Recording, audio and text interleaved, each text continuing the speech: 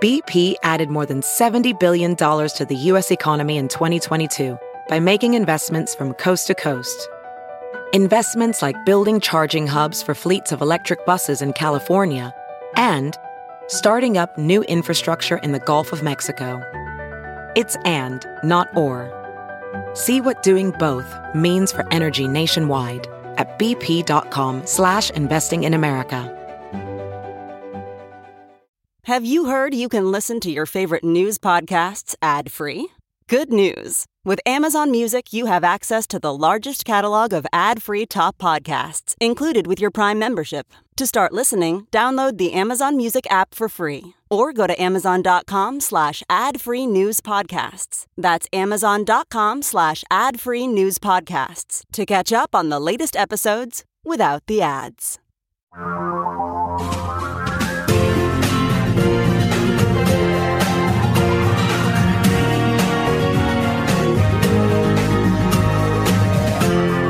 This is the Thom Hartmann Program. It suddenly hit me last night. I was watching TV. Louise and I were watching TV, actually with one of our kids. They were doing this reporting on the ground from Ukraine. And I got this incredible feeling of deja vu. You ever get these, like you're watching a show and it's like, I've seen this before. And it suddenly hit me. I remember in the mid-1960s, I'm talking 65, 66, maybe even 64, I remember being told how terrible the North Vietnamese were.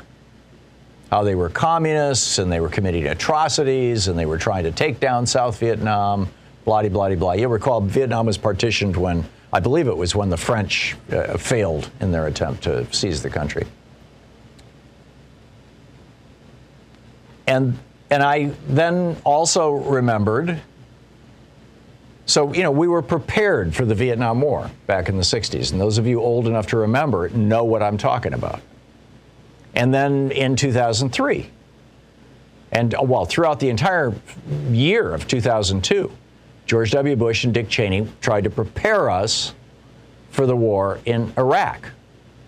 We were being sold a war. And the pattern, the way that they go about this is pretty straightforward, and part of it is actually organic. I mean, the news media is like doing all kinds of specials from the point of view of our side. And it just hit me. Just really hit me when my grandfather came to the United States in 1917. I don't know if he got drafted or if he volunteered, but off he went to World War I. When my father was in high school, Franklin Roosevelt was selling World War II to Americans, and the Republicans were very opposed to it. Oh, no, we don't want to have a war. Mr. Hitler is fine. We can do business with Mr. Hitler. So in my grandfather's lifetime, we were sold a war. And by the way, Woodrow Wilson hired Edward Bernays, Sigmund Freud's nephew, this was literally the birth of modern public relations, to sell World War I. And you can argue it was a noble war. I'm not going to make that argument. I'm very ambivalent about World War I. World War II, we had to stop the Nazis. No doubt in my mind about that. It was what you might call a good war. But we were sold that war, too, over strong opposition in the United States. You had Charlie Lindbergh out there, with his America First movement going, no, we need to take care of Americans first. And then we were sold the war in Vietnam, and then we were sold the war in Iraq. And now it seems to me that we're being sold a war in Ukraine. Now, let me be very clear about this. I think our involvement in the war in Ukraine is more like World War II than it is like Vietnam or Iraq. In other words, we're on the good side. I think Russia is taking the position with regard to Iraq that we took with regard to Russia is taking the position with regard to Ukraine that we took with regard to both Iraq and Vietnam. In other words, we were the aggressors. We were breaking international law. We were violating international norms, and we got sold that. Russia is now trying to sell this war to their people the way that George W. Bush and Lyndon Johnson lied us into the wars in Vietnam and Iraq. So I confess to a very, very high degree of ambivalence about this. In other words, I'm seeing that we're being sold a war, essentially. And I'm thinking probably it's an appropriate war, which I never thought I would say. I never thought I would see that in my lifetime. I thought World War II was the end of that kind of thing. Or am I going all warmonger here? But it sure seems to me like, and now, Russia's talking about nuclear wars, and and Lloyd Austin is like, that's not useful conversation. How is this going to play out? Where do you think this is going to go? You're listening to the Thom Hartmann Program. Oh, and then there was Daddy Bush. He lied us into the first war with Iraq, with they're taking babies out of incubators, when it wasn't true. It was a lie.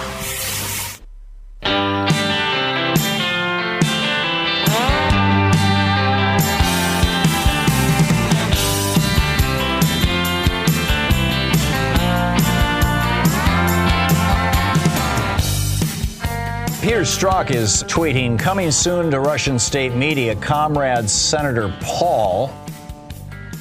This is interesting.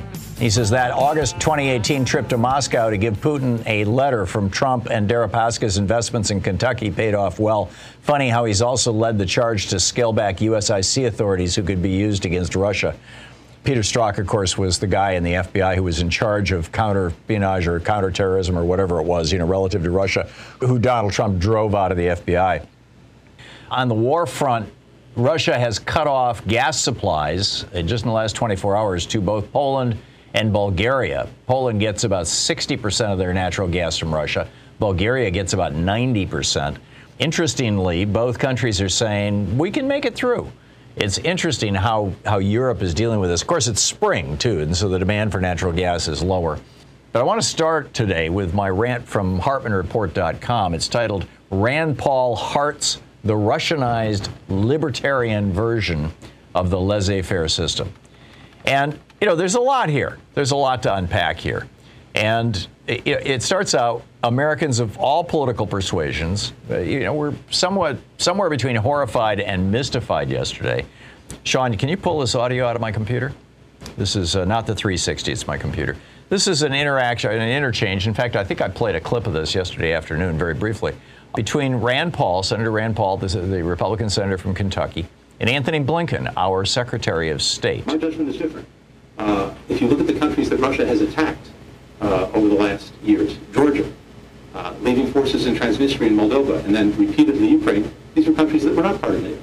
It has not attacked NATO countries for probably a very good reason. You could also argue the countries they've attacked were part of Russia. Well, that... we're part of the Soviet Union. Yes, and I firmly disagree with that proposition. It is the fundamental right of these countries to decide their own future and their own destiny. And I'm saying it's not, but I'm saying that the countries that have been attacked, Georgia and Ukraine, were part of the Soviet Union. And they were part of the Soviet Union since the 1920s. But that does not give Russia the right to attack them on the contrary. No one's saying it does, but they it were really has liberated nothing to do from being part of this empire by force. So here you've got Rand Paul repeating Vladimir Putin's talking points. And, a lot of people were going, what? Rand Paul loves Russia? He loves Putin? I don't think it's that simple. I mean, it is possible to build a case that Rand Paul is some kind of, Putin lover. His grandson-in-law, who was convicted of campaign fraud for crimes he committed when he was running Rand Paul's campaign, and who Donald Trump then pardoned, was just again last month charged with a new case of campaign fraud, this time for funneling massive sums of Russian money into the 2016 campaigns. 3 weeks after Trump was groveling in front of Putin at Helsinki and attacking the U.S. intelligence services, Rand Paul secretly flew to Moscow on Donald Trump's behalf and hand-delivered a private note to Putin, which remains undisclosed to this day. Just a few weeks after the 8 Republican lawmakers spent the 4th of July in Moscow, that was Shelby, Daines, Hoeven, Johnson, Kennedy, Moran, Thune, and Granger, They spent that week of the 4th of July in Moscow. Just a couple weeks after that, Senator Paul made his own separate, private, secret trip to Moscow to meet, well, it wasn't secret actually, to meet with Russian lawmakers to discuss foreign relations. And at that meeting, one of the Russian lawmakers told him he could become a real man with a capital M if he would just help out Maria Butina, the Russian spy who had an affair with a wealthy associate of Rand Paul's. So, you could build this case, but it's an entirely circumstantial case, and I'm skeptical of it. Yeah, although, others have tried to build this case also. This is John McCain. This was back about 5 years ago or so when Montenegro wanted to become part of NATO. And that requires U.S. approval, right? In fact, it requires the approval of 100% of all the NATO countries. It's a consensus organization. And so they called for a vote in the United States Senate because the Senate has to approve all treaties. NATO is a treaty. They called for unanimous consent, and Rand Paul said, no, I don't consent. And then he walked out. And John McCain went nuts. Here's the clip. Session. I object. Objection, sir. So that's Rand Paul objecting. Mr. President, I note this is John McCain. Kentucky leaving the floor without justification and walk away. The only conclusion you can draw when he walks away is he has no argument to be made. He had no justification for his objection to having a small nation be part of NATO that is under assault from the Russians. So I repeat again, the senator from Kentucky is now working for Vladimir Putin. So I'll repeat again. The senator from Kentucky is now working for Vladimir Putin. But I don't think that this is the key to the whole thing. I don't think that Rand Paul is doing this because he's working for Putin, John McCain's observations notwithstanding. I think that what's going on here is that Rand Paul is a follower, a devotee of this crackpot libertarian objectivist theory that was promoted by, what some believe was his namesake, Ayn Rand, and others. And libertarians don't believe in democracy. They will tell you that right up front. They'll if you ask them, they will tell you, an actual genuine libertarian, or Ayn Rand, an objectivist, will tell you that democracy is mob rule. Democracy, and Mike Lee tweeted this out on October 8th, 2 years ago. Democracy isn't the objective. Liberty, peace, and prosperity are. We want the human condition to flourish. Rank democracy can thwart that. So the argument that they make is that if people can choose what they want through referendums or elected representatives, they'll always bankrupt a nation. And they'll do this by voting for lots of free stuff for themselves. Therefore, nations had to put guardrails in place to prevent the rabble from voting themselves all that free stuff. The best of those guardrails is to allow unlimited political donations, campaign financing, from morbidly rich people who have proven their brilliance, their competence, and their wisdom by getting or inheriting riches, right? And if the people still demand free stuff and go around collecting signatures to raise the minimum wage or ban cruise ships from ecologically sensitive areas or let ex-felons vote, all things that happened in Florida, then you just do what Ron DeSantis did last July. He signed a law saying you can't do citizens' referendums anymore in Florida. Libertarians think they have this all figured out, but they're totally wrong. There has never been a country in the history of the world that was run along libertarian lines that didn't end up a dictatorship. This is what's going on in Russia right now. We sent the Chicago boys back in the late 90s over to Russia, or in the early 90s, over to Russia to help them privatize their system. And so now you've got, a couple of Russian oligarchs who are supplying all the military, and you've got Russian soldiers going into battle with cardboard bulletproof vests. I'm not making that up. It's true. And this is what happens. And you've got, Putin running the country like a dictator. I think this is the source of Rand Paul's real love, apparent love for Putin and Russia. It's not a romantic love for Putin. It's not even admiration for Putin. It's brotherhood with Putin. It's a fraternal love. He sees Putin as a guy who's running the country the way that Rand Paul thinks America should be run. He loves this Russianized. Now, he would do it slightly differently here in the United States. We'd use different language and all these kind of things. But he loves this Russianized libertarian version of laissez-faire economics and politics.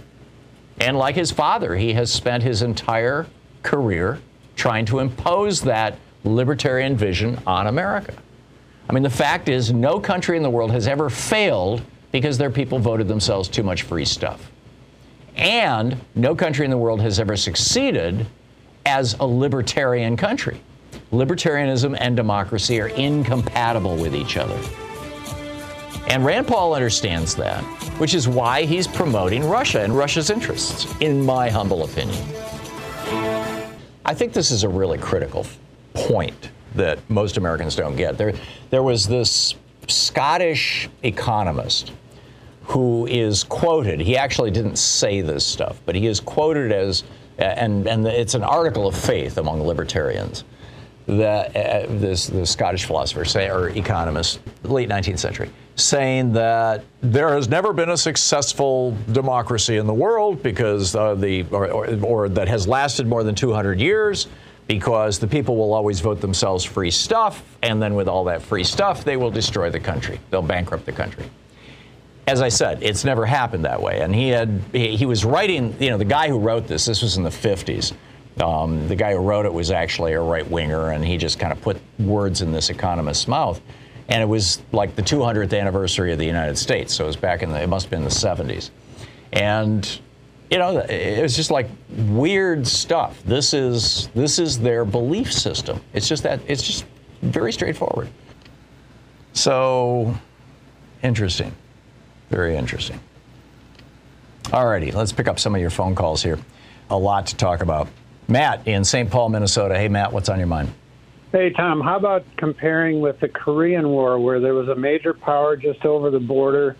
The major power had already invaded, had a veto on the Security Council, but I believe was boycotting the Security Council, so it went through. The major power at that time being China? China, not as established as Russia. It was young as a communist country. Right. And but poor. I think that if we look at the Korean War, we might be able to figure some things out about the Ukraine situation. I don't know. I'm just suggesting it. That's all. The Korean War was resolved before I was old enough to remember anything. I mean, yeah, me too. So I have no personal recollection of it, but my wife's uncle fought in the Korean War and came back and was horribly scarred by it. I mean, psychologically. I've heard these stories from other people of that age, of my father's age, that the Korean War was hell on wheels. It was just a terrible, terrible, terrible war. And Harry Truman lost the election. Well, actually, he didn't even run for re-election in 1952 when Dwight Eisenhower, the Republican, was elected, because that war in South Korea was such a disaster. In fact, the main sales pitch for Dwight Eisenhower when he was running for president was, vote for Eisenhower, vote for peace. Now, he wasn't saying peace generically. He wasn't talking about, I'm not going to start a war with the Soviet Union or something like that. He was, coming right out and saying in no uncertain terms that he wanted to end the war in North Korea or in South Korea. I think that everything you've just said is instructional regarding the Ukraine, because we could lose the election to Trump if Biden escalated things, or if Putin escalated things and we got into Ukraine and everybody started worrying about that, and we may lose the election to Trump anyway. But I'm just saying, I think everything you said is right spot on, and I think it maybe compares closely with the Korean War. I don't know. Yeah, I suspect I'm just a nobody. I'm not a professor or anything. No, and I'm not a scholar of the Korean War, so I can't speak to that. But I do know that the Korean War became very, very unpopular. This is the actual campaign ad that Dwight Eisenhower ran in 1952. This is the ad that Dwight Eisenhower ran as a candidate for peace. He has met Europe's leaders, has got them working with us.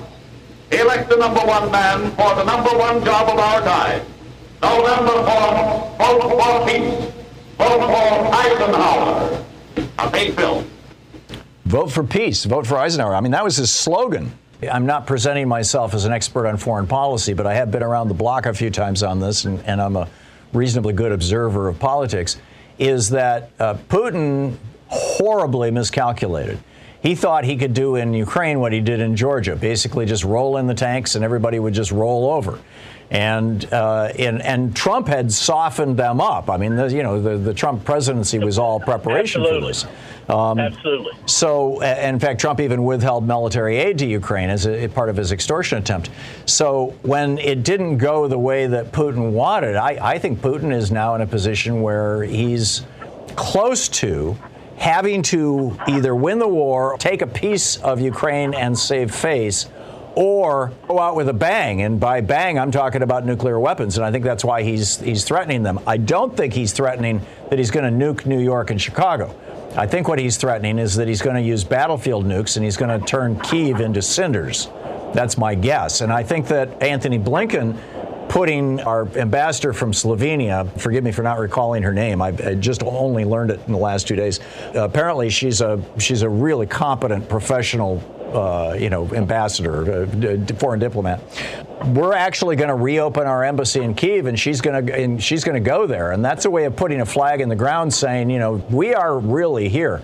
I said I think Lloyd Austin is going to walk back his statement that wants to weaken Russia. He has been asked about it a dozen times. Everybody else perked up their ears just like I did when he said that, and he has now said, we have already weakened Russia, and we want to weaken them further.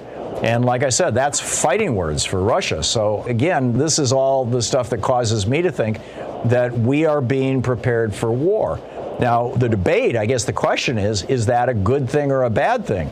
If we don't stop Russia at Ukraine, they've declared now, a Russian general has declared they're going to go to Moldova.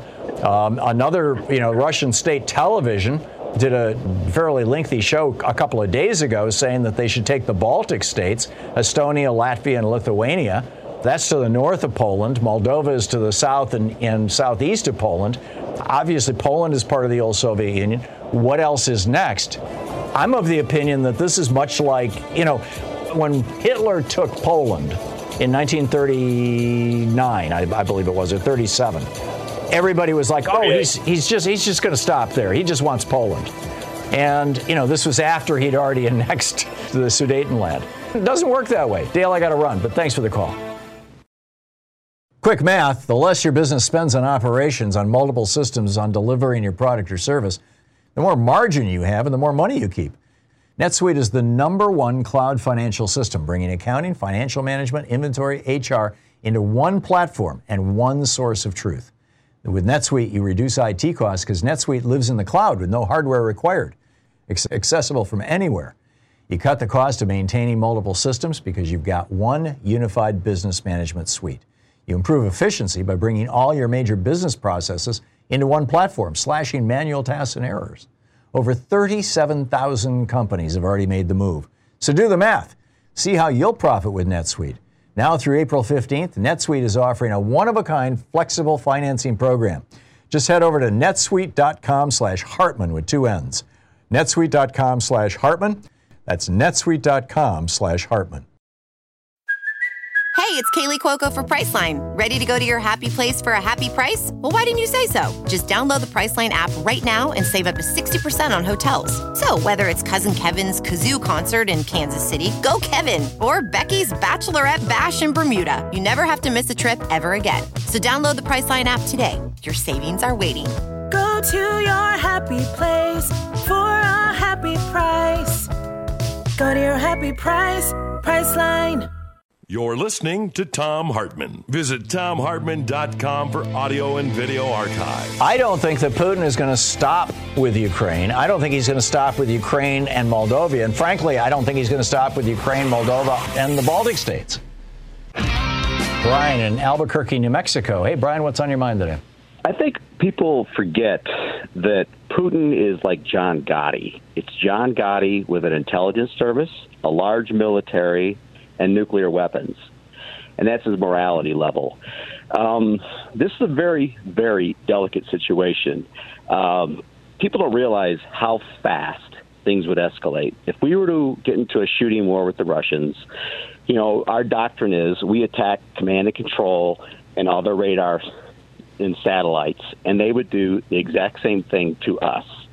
And studies have shown in war gaming and whatnot, and believe me, the Pentagon has all kinds of plans for fighting the Russians, that as soon as one side starts to lose, the nuclear weapons come out, and then it's Katie bar the door, and then it escalates super fast. I understand. So you could have a couple planes shot down this afternoon, and if things went really fast, you could have nuclear weapons going off tomorrow morning, and then it would be the story of humanity would change forever. That's how fast it goes. Assuming now you're making an assumption here, Brian, that I'm not confident is a safe assumption, and that is that it's going to go to transatlantic, major, all-out, mutually assured destruction kind of nuclear war. And I'm guessing that there's, and again, I realize the stakes here are insane, right? We're talking about possibly sterilizing the entire planet. But I'm guessing that there's a whole bunch of steps that are going to happen before that, even once a nuclear weapon has been exploded, starting with battlefield nukes. I mean, that's what Putin is moving into that region, or battlefield nukes. He did that, 3 weeks ago? I have full confidence in our military professionals, and that's why I'm happy as heck that Biden is in the presidency, because I think he is smart enough to listen to the experts. Just like I said at the start, our enemy decision maker is John Gotti. That's how we got to think of this man. Too many Americans think of him as just another world leader, like he's the king of Germany or something. He's a ruthless criminal who's murdered hundreds of thousands of people to get where he is. And apparently delights in it. And Russian mentality, they don't think anything of sacrificing their own troops. I mean, the Russians, they sacrificed 2 million casualties just to take Berlin at the end of the war. Germany was on its knees, and Stalin still sent in his army. I think you could have argued that they viewed that as an existential threat to the Republic, which is how Putin is trying to sell this now to his own people. You take me down, you're taking Russia down. I am Russia. Right, that's his sales pitch, basically. Which is a con, and I think our smart strategy that we're using is to just slowly bleed the Russian army, try and protect as many Ukrainian civilians as possible, and then hope for some political change in Russia, because this war is going to be a disaster. I mean, I heard one analyst, Russia could turn into a failed state, because if Russia loses the war, Putin loses, and then what comes next? And then you have this huge country with a shrinking demographic, with all the oil and the minerals and the timber. Right. So who's going to go in there next? Right. Well, in my mind, the best hope is that the people of Russia, that somebody close enough to Putin to end this ends it. Paul in Lucerne, California. Hey, Paul, thanks for watching us on Free Speech TV. What's up? These people are evil. They're not evil like we think they're evil. They're evil like movie evil. They do. Yeah. They sport hunt. They kill innocent animals and do all kinds of gnarly stuff for fun. Well, the Trump kids certainly do. You're right. Elephants and giraffes and things, lions. For fun. Yeah. Yeah. I mean, he walks in on women getting dressed for fun. Yeah. Well, I'll get that. That may be a slightly different thing, but I totally get what you're saying. Is war in Ukraine that involves more than just Ukraine and Russia imminent? Number one. Number two, if it becomes a NATO war, should or will the United States become involved in it? Number three, is that a good thing or a bad thing for the United States, or for peace around the world, or for democracies around the world? And I guess a lot of that is predicated on the question, does Putin want to go beyond Ukraine? A whole bunch of different people offering different thoughts on this. Paul in Woodinville, Washington. Hey, Paul, your thoughts? Well, sure, Tom. The answer to your last question is, yeah, he already has gone beyond Ukraine. So you mean with Transnistria and Georgia? Small country, Moldova. Yeah, that's Transnistria. That's the part of Moldova that he owns. Well, yeah. Okay, so none of the three end games that you articulated with the previous caller can be tolerated. Not at least of which is using a tactical nuclear weapon. And the reason is because if one is allowed, all three will be used. No question about it. And besides, NATO was formed to stop Russian aggression. And here we stand by and allow Russian aggression. He'll move into everyone. Poland was part of NATO. Remember the Warsaw Pact? Warsaw is in Poland. Yep. Okay, so is Poland now back on? Is that fair game too? It will be not only the Baltic states of Latvia, Lithuania, Estonia, it will be the Baltics and the Balkans will all be back on Putin's list. I think they already are. He's the revanchist. He wants to recapture lost power. I think they already are. I think he's pulling a Hitler here. Absolutely. And you know what? Do we want to be the Neville Chamberlain that appeases him and says, "Oh yeah, go ahead and take the Sudetenland. We're okay with that. It's just a little thing. Just take." Because if he takes any part of Ukraine, he'll take. Well, that's what he did. This is what the Neville Chamberlain moment was 2014 with Crimea. Yeah, kind of. Yeah, sure. You can say that. That's for sure. So we don't need to continue to make that mistake. And he will. And this points out why NATO is behaving is exactly what I've said on this program weeks ago. Is that our theory of nuclear deterrent is now being proved wrong. This mutually assured destruction crap is basically, it says if Putin has a nuclear weapon, he doesn't have to use it. He can just bludgeon you to death with his cudgel. His regular, traditional, what do they call them? Battlefield nukes, tactical nukes. No, not battlefield nukes. I'm saying he doesn't have to use a nuke. If he has them, he can use conventional weaponry to just beat the crap out of everybody. That's what we're watching. We are the NATO neighborhood watching somebody who doesn't live in our neighborhood get the crap kicked out of them by somebody else who doesn't live in this neighborhood, too. Yeah. And we're just sitting there going, oh, well, he doesn't live here, so, we really can't do anything. We are being – we can't – and Putin is taking that cue, and he is involved in genocide. Obviously, the graves that was on the news that they've just made a mass grave of 9,000 bodies. Right. This is Hitler. Yeah, it is. It really is. And the question is America prepared to deal with this? I mean, again, this was this just sudden realization that I got last night. Oh my God, America is going to war. And yes, your question: if NATO's involved, should America be involved? Yes, we're part of NATO. Otherwise, do we say, oh, that's not good for us? I mean, do we all just chicken out because a revanchist dictator is going to start being aggressive? Yeah, we weren't ready for it, and the reason we weren't ready for it was because our misassumptions about what our nuclear deterrence really meant. And what Putin knows is what every other head of state knows, is that if somebody uses a nuclear weapon, we're not going to retaliate, because that does mean mutually assured destruction. So Putin knows that. Biden knows that. All of the heads of state in Europe know that. So that means we just have to let some bully run his course until he's when will he be satisfied? And he won't be satisfied until he recaptures every one of the states that were part of the old Soviet Union. I agree with you. And I got to tell you, Paul, as a guy who, since my teenage years, has been anti-war. Yeah, me too. I find myself really swallowing hard on this one because, I remember conversations with my father about those stupid Republicans, and my dad was a lifelong Republican, but about those stupid Republicans who opposed the war when he was a little kid, when he was a teenager, who didn't want to take on Hitler because they thought, oh, we can work with Hitler, and why should America disrupt, and why all the sacrifice that's going to be involved, and it's that evil Franklin Roosevelt. And my dad was gung-ho to go off to the war.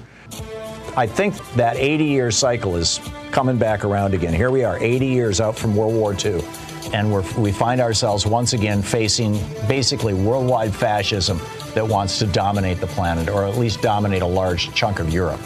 And Paul, I got to run, but thank you for the call. VR training platforms, like the one developed by Fundamental VR and Orbis International, are helping surgeons train over and over before operating on real patients. As you practice each skill, the muscle memory starts to develop. Learn more at meta.com/metaverseimpact. As you write your life story, you're far from finished. Are you looking to close the book on your job? Maybe turn a page in your career? Be continued at the Georgetown University School of Continuing Studies. Our professional master's degrees and certificates are designed to meet you where you are and take you where you want to go. At Georgetown SCS, the learning never stops, and neither do you. Write your next chapter. Be continued at scs.georgetown.edu/podcast.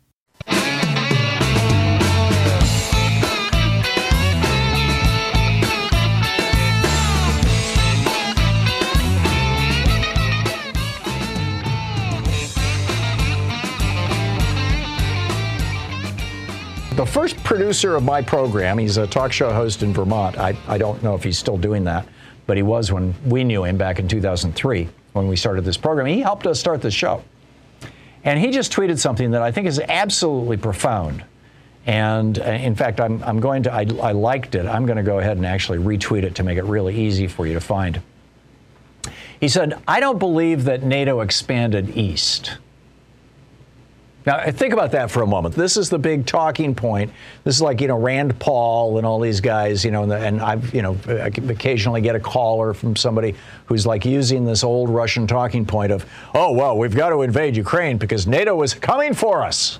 So anyhow, back to Rama Schneider. He says, I don't believe that NATO expanded east. What happened was a number of nations recently freed from the yoke of Moscow ran to the west as fast as they could, which is absolutely true. NATO doesn't go knocking on people's doors. You've got to apply to be a member of NATO. NATO doesn't solicit membership applications. A country has to apply. There's a process that typically takes years. The country has to jump through all kinds of hoops to meet their qualifications. And then all 30 NATO nations unanimously have to say, yeah, okay, we'll let them in. So it's not that NATO expanded to the east. It's that countries that had been freed from the Soviet Union, and make no mistake about it, I lived on the border with East Germany for a year in the 80s. I was in the Soviet Union when it was the Soviet Union. This was not what Karl Marx had in mind when he talked about communism. This was a dictatorship run by a small group of very, very wealthy oligarchs pretending to be party bosses, or, they actually were the party bosses, who kept millions of people basically in slavery. There's no other way to characterize what the Soviet Union was. Maybe, the revolution, yeah, let's go back to 1917. Great ideas. Let's overthrow the Tsar. Let's have an egalitarian paradise. Some of the early thinkers involved in the Russian Revolution, the early communists, from my read of history, were embracing the highest ideals conceivable. But what happened when Lenin and then Stalin took over? The Soviet Union turned into an insane dictatorship. I mean, like right up there with Hitler's dictatorship. Stalin killed tens of millions of his own people. And so, yeah, these countries that were under his control, Poland was under Soviet control from 1945 until 1989, when Lech Walesa was leading the Solidarity movement. They finally broke free. I mean, the Soviet Union disintegrated the year later. 2 years later, I guess it was 91. Vincent in Prescott Valley, Arizona. Hey, Vincent, what's on your mind? Is there any justification for Russia doing what it's doing? What I see is the same line of tactics the U.S. has always used, which is ad hominem, find one man that's responsible for all the atrocities like Hitler, and put it in Putin. The historical data shows, and my dad was not a Republican, he was a union organizer, and he worked for people to better themselves. And he was a communist. I said, hey, now that the Soviet Union is broken up, what's going to happen? He said countries next to the Soviet Union were always under control of the Soviet Union, and they're really not suited for getting along with each other. And the only country keeping them from fighting each other was the Soviet Union. And now it's come to pass that these countries have been fighting each other, Bosnia-Herzegovina, all Eastern Bloc countries. Now we're believing that it's okay to go to war against Russia. That's what was predicted by my father to me in conversation of political science. Yeah, I can give you, there's a book called The Fourth Turning that Strauss and Howe wrote back in the 1990s that predicted that right around this time there would be another war in the world. Now, they didn't say who, but they said we would be in another world war by 2020, by this time. And one last point. Yeah. Because the Soviet Union broke up, we got people that are capitalists like Putin. Soviet Union never should have broken up, and if Putin gets it back, it's not communism, the Soviet Union will not be communism. It'll be capitalism at its worst. I agree with the final point you made there, Vincent. Thank you. Kim in Santa Rosa, California. Hey, Kim, what's up? I do believe that we are getting ready to go into Ukraine. 2 Sundays ago on Meet the Press, I'm not positive, but I think it was Senator Coons made indication that I think the Senate is getting ready to okay the for us to go in there. I don't understand why we haven't done it sooner, because I believe we need to push Russia all the way back into Russia and take out those batteries that they're sending the long-range missiles in on. I think you're right, Kim, and here's how I see it playing out. We have not had an excuse to put soldiers on the ground in Ukraine. And we got that excuse yesterday, or maybe it was the day before yesterday, when, I believe it was yesterday, though, that Secretary of State Anthony Blinken and Defense Secretary Lloyd Austin said, we are going to reestablish, or maybe it was Biden, I don't know who made the announcement, but they've all referenced it, that the woman who is currently our ambassador to Slovenia is going to become, in short order, our ambassador to Ukraine, and we're going to reopen the embassy in Ukraine that Donald Trump closed in 2019 when he fired Marie Yovanovitch. He fired our ambassador and left Ukraine without an American ambassador for the last year of his presidency. And, we've had career diplomats there, but we have not had an ambassador in Ukraine since then. Once we have an ambassador and an embassy, that ambassador and that embassy are going to require security. Who provides security to embassies? The United States Marine Corps. So correct. Now we've got boots on the ground in Ukraine. And if that embassy comes under attack, or the region around that embassy comes under attack, or if the president thinks he can build a good case that the region around the embassy, say the city of Kyiv, is on the verge of coming under attack, suddenly we've got an excuse to bring in, a whole bunch of military folks. And now you've got a ground war with U.S. soldiers on the ground in Ukraine. And I am not hoping for this, but I think it's a very real possibility, and maybe even a probability. And I think that we're being prepared for it, not in some horrible, oh my God, let's manipulate the American people way. But you can't take a country to war without explaining why you're going to do that. And we've been lied into 3 wars in the last 50 years or so. Frankly, I don't think we were lied into World War II. And I think this is probably more analogous to that than anything else. Mark in Boulder, Colorado. Hey, Mark, thanks for watching us on Free Speech TV. What's on your mind today? Yeah, hi, Tom. Watching you forever, former Bernie delegate. I've got a bit of a different perspective than most people, I think, because I used to be married to a Russian woman and, have a daughter with her, and been to Russia a couple times. And my fear is what this is going to turn into is to showcase tactical nukes on both sides, kind of a little test to see if conventional wars can be done with 2 tactical nuclear weapons. And, Ukraine's just going to be a radioactive wasteland after this is over, which is just awful. Just awful. I see that as Putin's end game if he thinks he's losing. If he thinks, not so much if he thinks he's losing in Ukraine. I mean, he's already suffered some significant defeats. But if he thinks that he's losing power in Russia. I think he's going to do it. Yeah, I agree. Because the thing is we've been talking to people that are in Russia.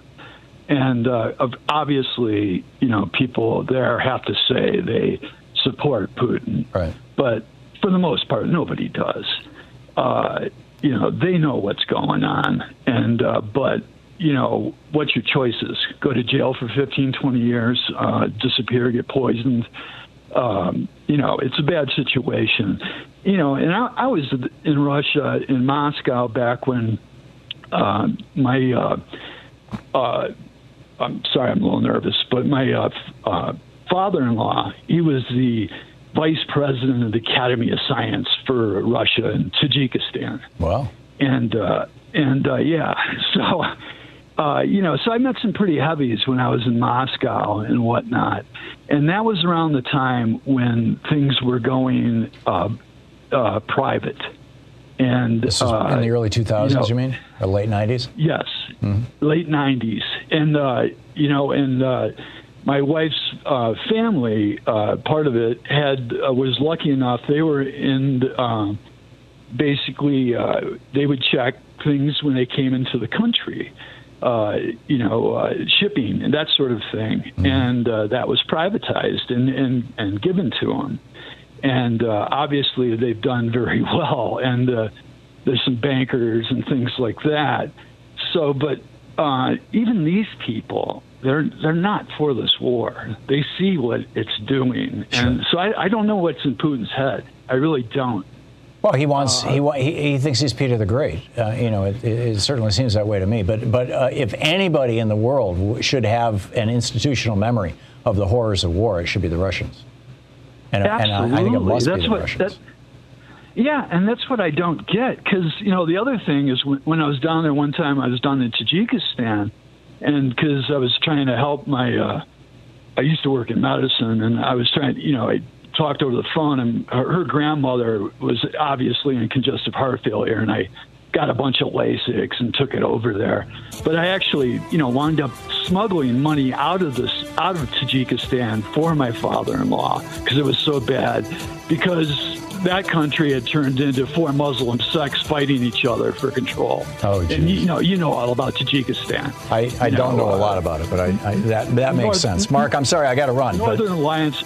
Yeah. Oh, the Northern Alliance. Oh, okay. It's a great story. Mark, thank you so much. As a professional welder, Shayna Ford uses Forge FX to practice over and over, which helps her improve her skills. The more muscle memory that you have, the smoother your weld is. Learn more at meta.com/metaverseimpact. John in Medford, you're on the air. John, what are your thoughts? Just from an historical standpoint and kind of understanding why those countries in Eastern Europe have the views that they do, it's really important to remember that it wasn't just Hitler that invaded Poland in 1939. He had an agreement with Stalin where he took the western half of Poland and Stalin invaded the eastern half of Poland and essentially occupied it. The agreement that Hitler and Stalin had also basically divvied up Eastern Europe, where the Baltic states were given to Stalin as well. So they have a lot of really good reasons to be wary of Russia, just because of that history, going back to how World War II started. So I think that's important to remember too.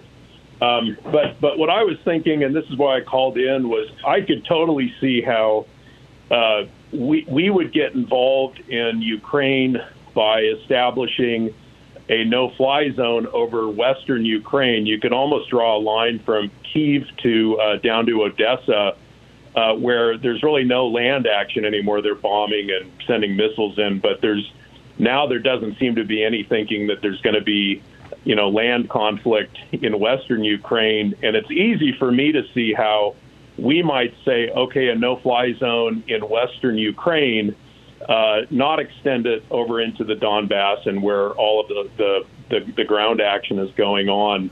But it's easy for me to see how that might be how it starts, with us essentially going in saying Ukraine's a sovereign country. They've asked for our help, and we're going to do this in western Ukraine. And to be honest with you, even though we're all afraid of World War III, I grew up during the Cold War in, the 1980s and am aware of the history. And, we can't be afraid. We can't make our decisions just always based on fear. We stood up to the Russians in Berlin and over Cuba and a lot of other places. And we weren't afraid to take some chances, to protect the West and to protect democracy. I think it's a mistake for us to basically be afraid to say to the Russians, hey, this is the way it is. If this is the way you want to play it, then we're going to play it this way too. And, kind of at least stand up to them that way. Anyway, those are my thoughts. I just wondered what you were thinking about a no-fly zone, maybe a limited one. I think your observations are spot on, trenchant. I would add that I think that establishing the embassy. I mean, look at the embassy politics in Israel. Embassy politics are huge. Once we say, and I realize we have an embassy building there and it's technically U.S. property, but nonetheless, once there's an ambassador there, were we to say, we feel that this territory of the United States, this embassy in Ukraine, is now being threatened, and so we're going to impose a no-fly zone, at least over Kyiv, where the embassy is. Yeah, I think originally when Joe Biden was saying, and I remember when he said this to a reporter, who just asked him, and he said, well, yeah, we put an American pilot in there, and suddenly we're shooting at the Russians, and now, boom, you've got World War III. I think that at that point in time, our government did not believe that the Ukrainian government could withstand the Russian assault. And we were just trying to let it get done with and mourn it and move on. And now it's obvious that that's not going to happen. And so, this is the old Winston Churchill thing. America always does the right thing after it's exhausted all the other options. That seems like that's the way we're going. John, thank you for the call. Very thoughtful analysis. Will in Broomfield, Colorado. Hey, Will, what's on your mind? Talking about war, I wanted to refer you to a book written in 1979. It's called The Third World War by General Sir John Hackett, former NATO general. He served he was British. And he wrote a novel, and he got a lot of other experts in there talking about a war between NATO and the Warsaw Pact in August of 1985. This was when the Soviet Union was still the Soviet Union. And I remember reading it, but I also remember reading that a lot of the problems the Soviet Union faced at that time are starting to see now. They tried this large blitzkrieg offensive into West Germany. This is what I remember in the novel. 30, 40 years. In the novel, yes. But NATO resistance was stronger than expected, and a lot of the resistance from the local population was stronger than expected. And so the expected Russian dominance in the air and land didn't materialize as quickly as they had to. And so the upshot is, in a matter of just a few weeks, there was a nuclear exchange. As I recall, the USSR launched a missile against Birmingham, England. NATO retaliated against Minsk. And at that point in the novel, Soviet generals said enough's enough, and they basically staged a coup to stop the war from escalating at that point. Wow. But I'm seeing a lot of similar dynamics playing out here. And remember, Putin was a Soviet operative. He was a Soviet born and raised, and a lot of the tactics that he is using now, I remember these are old Soviet tactics, and I remember reading them in this book. Mm-hmm. And so we're just kind of, this has been discussed before, mm-hmm. and like I said, I just wanted to call your attention to it. It's available on Amazon. Apparently, it's very, very expensive and rare right now. For some reason, it might be a hot topic, but it's called The Third World War, August 1985. General Sir John Hackett and others are the fascinating. Well, thank you. And thanks for sharing that. It's fascinating. Zeke in Portland. Hey, Zeke, what's up? Well, you had a guy on earlier this morning named Brian, and he did, with guys like Brian out there, you don't even need Sergei Lavrov, who was waving the nuclear blackmail thing again yesterday. Mr. Brian said that if we shoot down a Russian aircraft in the morning, you'll have Armageddon in the evening. I mean, he exactly said that. And Biden, who he is a big fan of, who I am not a big fan of, has a word for that kind of thing. It's called malarkey. It's pure malarkey. And here's the thing, Tom. Two things. The Russians and Putin are many things, principally evil. They are not, however, suicidal, right. Number one. Number two, you have to explain to me, Brian has to explain to me, maybe you, I don't know, if the shoe fits, whatever. How is it? Biden has said, more than one occasion, we will defend every inch of NATO territory.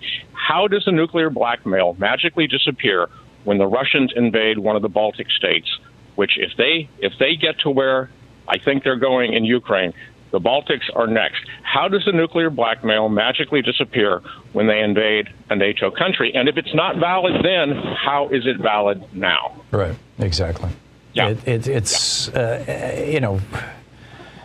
We have spent my entire lifetime scared to death that we're going to bring down the entire world with a nuclear war, the nuclear missile exchange, and everything is going to be turned into a crisp and mutually assured destruction and all that. And I think at some level that's being reconsidered. It's weird to even talk like this. I mean, it's just even thinking like this is. Anyhow, Zeke, thank you very much for the call. Spot on.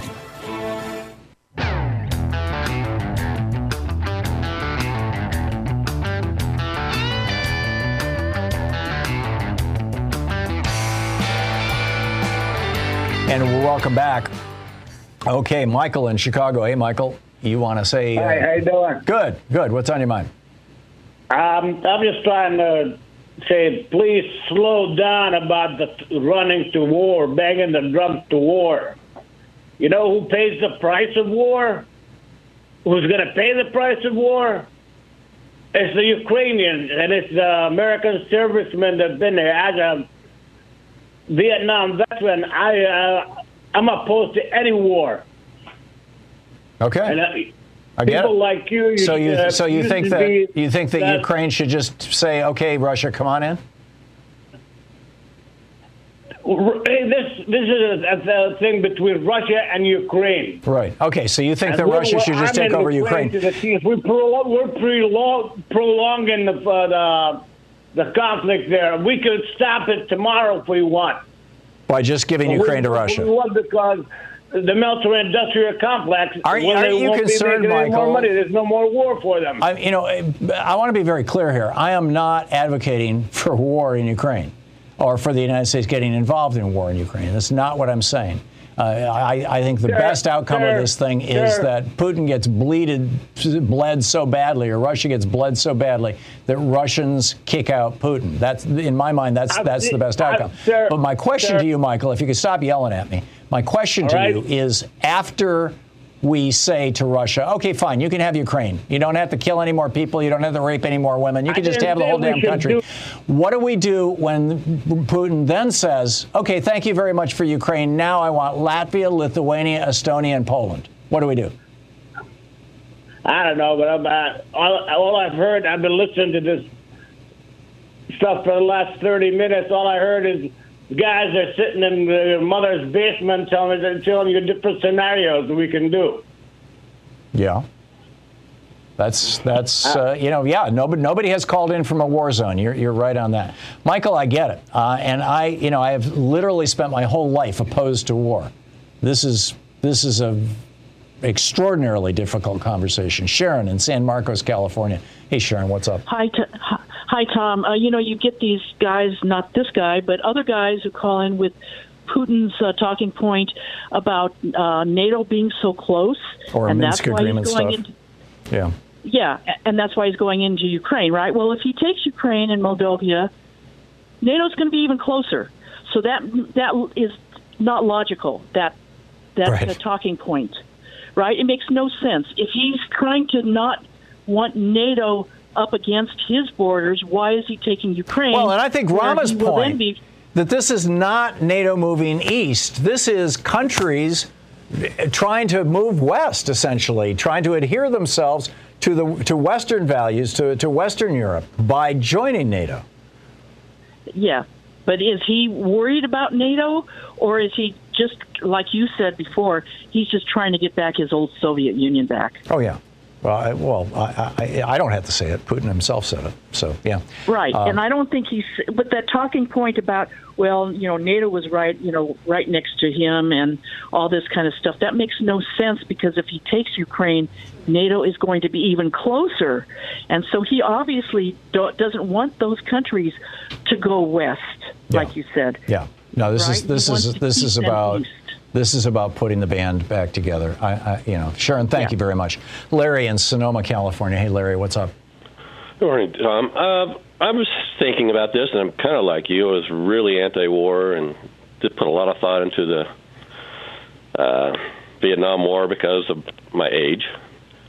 So what I see here, and what I'd like to hope that's been done by our government, that when Biden went to Europe, He went there to approach him with the history of what's gone there.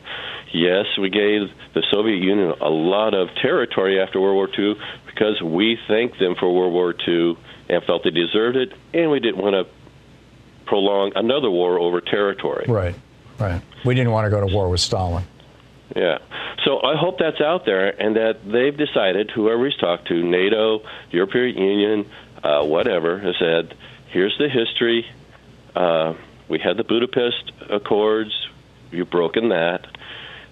It looks like it's like World War II is after assets that Ukraine has. It has the wheat and the factories that are working. Right. So, yes, Soviet Union broke down. We're sorry that didn't work out. These countries have now been independent and working well independently. So whether he's scared of democracy, that is not what it's about.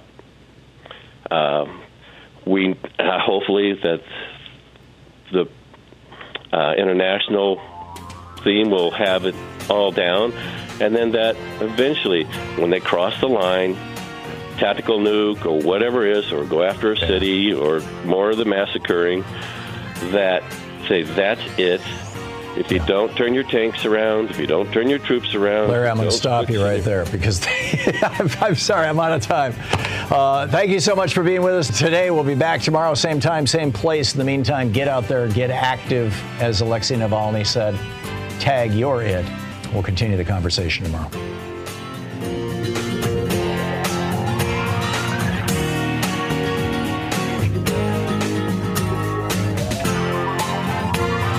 You've been listening to Thom Hartmann. For audio and video archives, visit thomhartmann.com.